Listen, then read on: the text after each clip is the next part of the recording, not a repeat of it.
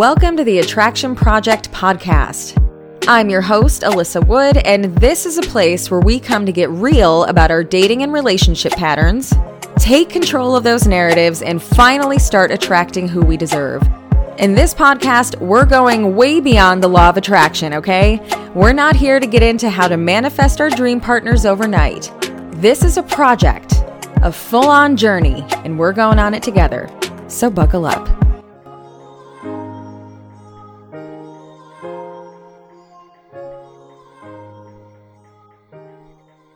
When it comes to relationships, a lot of us easily fall into this cycle of becoming attached to partners who are unavailable to us in some way, whether that be emotionally, mentally, physically, etc. For one reason or another, we've started to accept a sort of partial type of love. So we start settling for people who are only partially available to us. And if this is a pattern and we're consistently getting with the same types of people, leading to the same types of heartache, then there's a part of us that's unconsciously seeking these people out. And yes, I do say unconsciously, but that doesn't mean that it's out of our control once we're aware of it. So in this episode, I thought that it would be fun to get into relationship attachment styles, which some of you may have heard of at least once, but I'd like to do a deep dive because once I learned about these, it completely changed how I view myself and my relationships up until that point. And from there, I was able to make changes to better my connections with people. So buckle up, because your relationships up until this point are about to make a hell of a lot more sense. And if you're dating and looking for someone new right now, we're also going to get into how to break these patterns of choosing the quote-quote wrong people. So as a brief overview, our love attachment style is how we're showing up in our relationships and connecting with our partners based on the relationships that we had with our parents or caregivers growing up. And this can get pretty complex, but to keep it simple, there are 4 main attachment style categories, which are secure, anxious, dismissive avoidant, and fearful avoidant. And the one that we mainly fall under isn't necessarily set in stone, meaning we can slightly change our attachment style based on the person that we're with, which we'll get into. So I invite you during this episode to really try and see yourself in these examples and be honest about how you're showing up in your relationships. And just know that none of this makes anyone bad, okay? We all grew up differently, and how we've gone about getting our needs met is not our fault. But if it's causing problems in your relationships, that's probably your cue to make some changes. So we'll start with secure. It's kind of the easiest. So secure attachment, to keep it straightforward, you had a relatively healthy relationship with your parents, and that carried into your love life. So the secure person doesn't seek out partners in a desperate way. By the way, if you hear something drinking in the background, that is my dog. So the secure person doesn't seek out partners in a desperate way. They're comfortable being vulnerable and setting boundaries. They value closeness, but also understand the importance of personal space in relationships. They know their worth, and they understand that they don't have to settle when it comes to finding love. That doesn't mean their relationships are perfect, and it doesn't mean they've always been secure, but they're doing okay. And I actually learned that over half the population falls under the secure category, which surprised me, but they tend to more so attract each other, so that kind of makes sense. So we'll just leave secure attachment at that for now. The second attachment style that we'll talk about is anxious attachment. This one's fun. Hi, recovering anxious here. This can look like someone who grew up with unavailable caregivers, which led to a fear of abandonment. It could have also been that they lacked emotional support, experienced a lot of parenting inconsistencies while being raised, and sometimes it's a result of mirroring an anxious parent. But a lot of the time, it's because of that lack of availability. So they internalized that, never processed and healed it, so eventually it shows up in their future relationships. Anxious attachment can come out through clinginess. The person might get attached to somebody very quickly. They might overanalyze the relationship and start giving off a little bit of desperation if they feel the other person start to pull away. They can even feel abandoned when there's no solid evidence of that, but their minds can sort of take the minor details of what's happening and create these unhealthy narratives based on the past. So anxious partners need more reassurance and can also seem a little over-attentive, constantly catering to their partner's needs kind of excessively. And just from a strictly tough love perspective, this type of energy can be kind of repelling. Again, I get it. I've leaned more towards anxious attachment in the past, but one of the first things that I've learned when looking at this is that the other person can feel this type of energy. We're putting a ton of importance into almost forcibly keeping them around, and it makes them want to pull away. They don't always know why they want to pull away. There's just something that they can intuitively feel, and that's often the case. Now, healing anxious attachment. First things first, learn how to regulate your emotions. As anxious people, it feels like relationships test these insecurities the most, right? Well, unfortunately, we probably won't stop seeking out relationships, and the world is not going away, right? We have to deal with people that will potentially ignite our emotions every single day. We can't always stop people from doing it, but we can control how often we get triggered by them and to what degree. Learning self-regulation allows these triggers to show up less and dissipate quicker. When they spark up through, let's say, an argument with your partner, dissect what you're feeling, why you're feeling it, where in your body it's showing up, and validate it. Understand that it is okay and valid that you're feeling this way, and start self-soothing. Walk away if you can, put on some music, journal it out, and fucking breathe. I'm sorry, but conscious, controlled breathing works wonders on your nervous system. Just go to YouTube and type in breath work. You won't be sorry once you've tried this. Also, pro tip from a recovering anxious, speak your needs and fill up your own freaking cup. Obviously, it's a beautiful thing to be attentive, supportive, and loving in your relationships. But are you giving any of that to yourself or just throwing it at other people? Maybe even at some people who don't even want it. There is a balance. If you don't take care of yourself, communicate your needs, and fill up your own cup, you'll eventually have nothing to give anyone else. Trust me, I got to the point where I just felt like I didn't have anything left to give anyone. I depleted my energy and didn't even want to try anymore. So show yourself some love. Put your energy back into yourself. Speak up about what you need and regulate those emotions. All of these things become easier, by the way, when you start going for partners who lean more towards secure.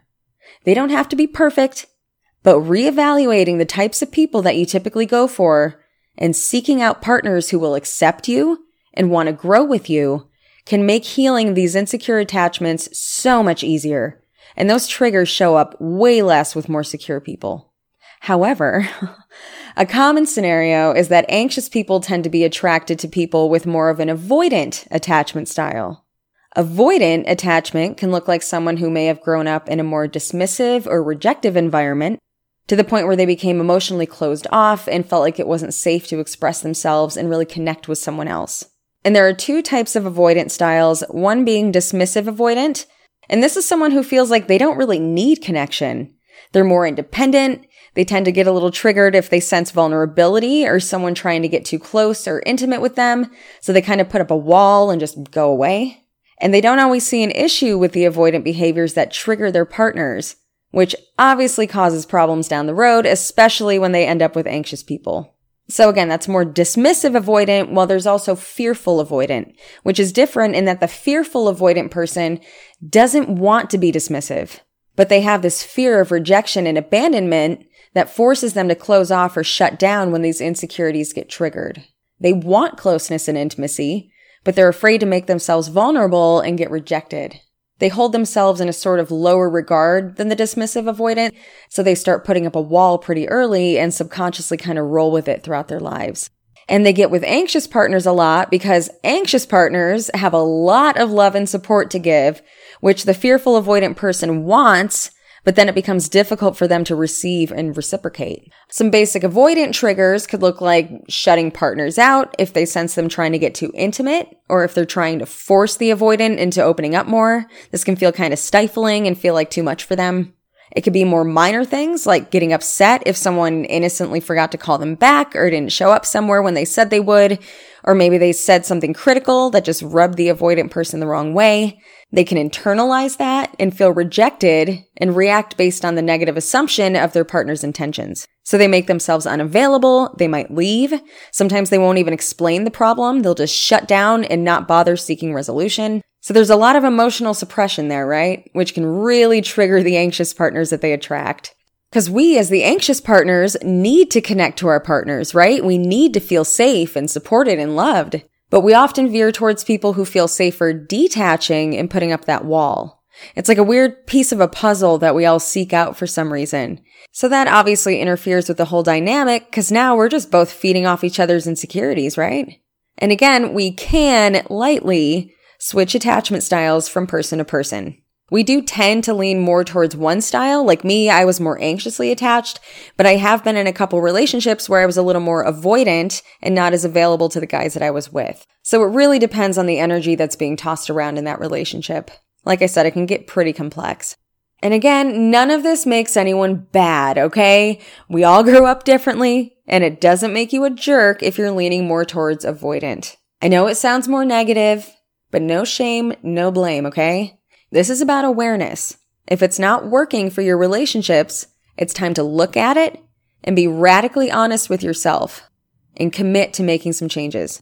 Little by little, get outside your wall of a comfort zone and start at least opening up to yourself a little bit more. By this, I mean get to know yourself and identify what emotions come up when you start feeling those avoidant triggers spark. What do you feel in that very moment? How is it familiar? And what behavioral patterns take place when you feel this way? Do you default to flight mode where you shut down or leave? Does it take you days to process what's even going on in this emotional chaos? What fears are behind that? Get to the root of this stuff. Write it down every time you feel it. And also, as an avoidant person, it's really important to find people that are willing to provide the space for you to be vulnerable when you're ready to be. If you're a recovering avoidant or any insecure attachment, this will not be an overnight thing. And this process requires patience from you and those around you. And also, know that you have a choice in who you let into your life. Healing any of these types of insecurities will mean finding the root of them, accepting them, and realizing that we're not kids anymore and we're allowed to choose each other. We couldn't choose our caregivers, right? But since then, a lot of us have been choosing people that we think we need just to validate these unhealthy narratives from our past. That's what a lot of this attraction is, finding someone to confirm and validate the stories that have been created about us.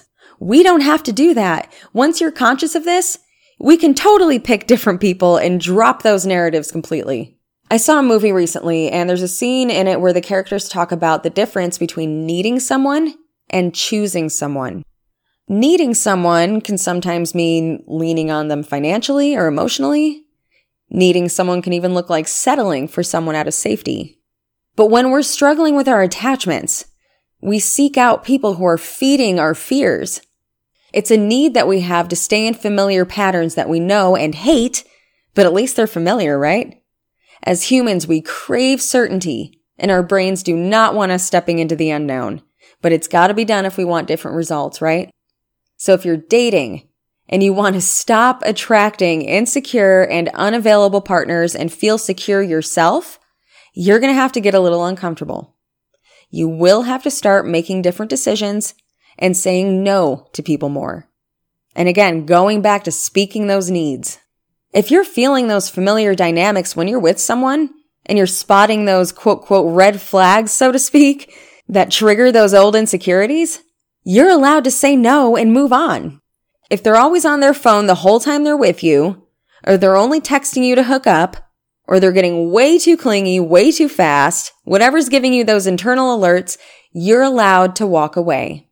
Why do we think it's not okay to tell someone, hey, thank you, but I don't think this will work long term? Personally, I am a people pleaser, and saying no was a new muscle that I am still building. But saying no to these people could mean that you're finally saying yes to and choosing the ones who show up for you and make you feel secure, real, and worthy of just being you. Get to the core of who you are. Do what I did. I made a list. I made a couple of lists. But first, I made a list of the things that I value in relationships. And I had to keep coming back to this list, by the way, because I didn't even know what I valued in relationships. I figured out what's important to me. What do I want from someone else? And hello, do I even give those things to others as well as myself? I wasn't getting the love, support, and connections that I craved, not only because I was looking for it in people who couldn't give those things to me, but because I wasn't giving those things to myself. So what do you value, and how can you provide at least some of those things to yourself first? Determine your needs, take care of them, and fill up that cup. And then make another list of what you will no longer tolerate from other people. Secure people set strong boundaries. You may have put up with some bullshit in the past, but we're moving on from all that. It's time to choose, not need someone, right? Look for people who want to see you loving yourself, speaking your needs, and who don't want to shut you out or make you feel insecure when something bothers them. Love yourself, care for yourself, do things that light you up, and surround yourself with people who value the same things. And naturally, you'll start attracting more people and relationships that align with your authenticity and show up for you. This will never equal perfect relationships, of course, but it does mean no more unavailability, no more ambiguity, just wholehearted, secure relationships.